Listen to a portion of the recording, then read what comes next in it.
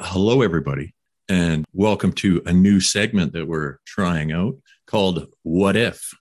And we're just going to bat around some ideas for a little while here, and hopefully something comes out that you might find interesting. If not, maybe this is not the segment for you, but we're hopeful. Yep.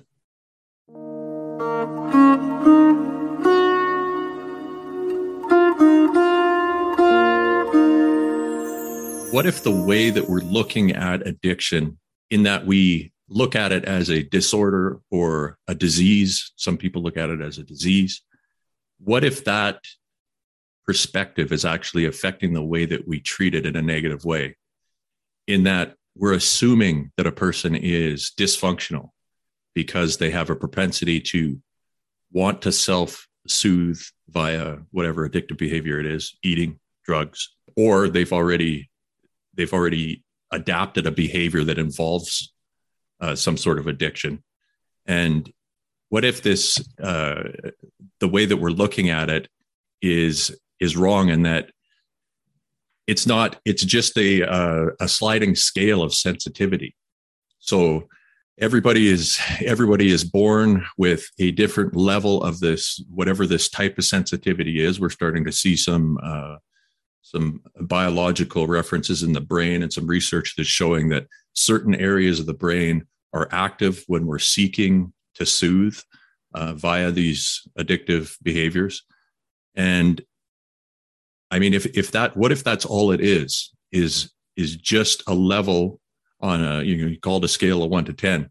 If you're a 9 or a 10, and that you're highly sensitive to certain types of external stimulus, whether it's social or we'll call it any kind of stress, any external stress, you just don't have the same level of kind of innate resistance that other people do, and that's your starting point. So some people can build up their resistance by doing hard things like speaking in front of a crowd, or engaging in social behavior, or doing tackling their fears, whatever it may be, and build up that resistance. But they still have that predisposition. Mm-hmm. So many of those people, if that was a factor, and I believe it's at least some factor, would seek either these type of pathways that we were talking about with food as a way to soothe that feeling, or with drugs, alcohol, that kind of thing. So if we looked at it as more of it's not that something is broken, and it's just that this is the way you're designed. So could it be that we could get to a point where we isolate whatever genotype that is, and then you could tell at a very young age? I mean, we sort of know with family history and stuff like that, but what if you could pinpoint it exactly and say, well, it's not that there's anything wrong with you. You're probably going to be, maybe it has other advantages, like you're more empathetic, or maybe like you'd be more likely to survive in the way that we lived as when we had to watch out for tigers and lions and stuff, because you're in this state of hypersensitive awareness. So maybe there's some advantages there, but being aware of that and treating it as the same way that you would treat somebody who's got a propensity to have diabetes. Maybe you're going to have to watch out for these types of things. This could be a problem for you. If you do end up trying drugs, just know that you're much more susceptible to these types of drugs that are highly addictive, that kind of thing. Yeah. Yeah. And it would look differently. I mean, what we're talking about would change how drug and alcohol education in schools happens. Exactly. Change that whole conversation potentially.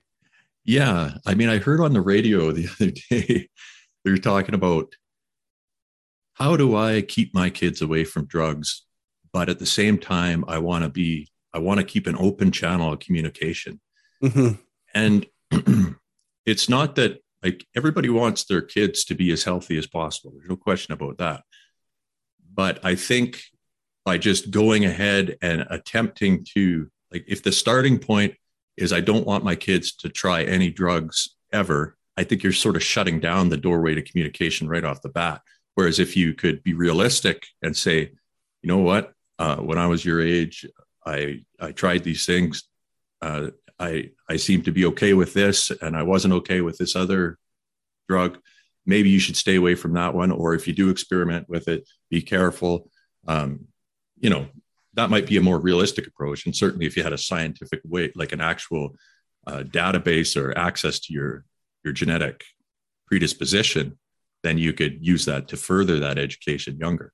Yeah. So then I guess the question I would ask is how, as people's lives change and stressors pile up or traumas pile up or circumstances of their lives change, how do we then modify that as we go, as we navigate through life? Because like we've talked about, what was dabbling in experimentation in our youth wasn't that anymore when we were adults and professionals with different life stressors and well, remember when you had that conversation with the individual who told you to stay away from acute care?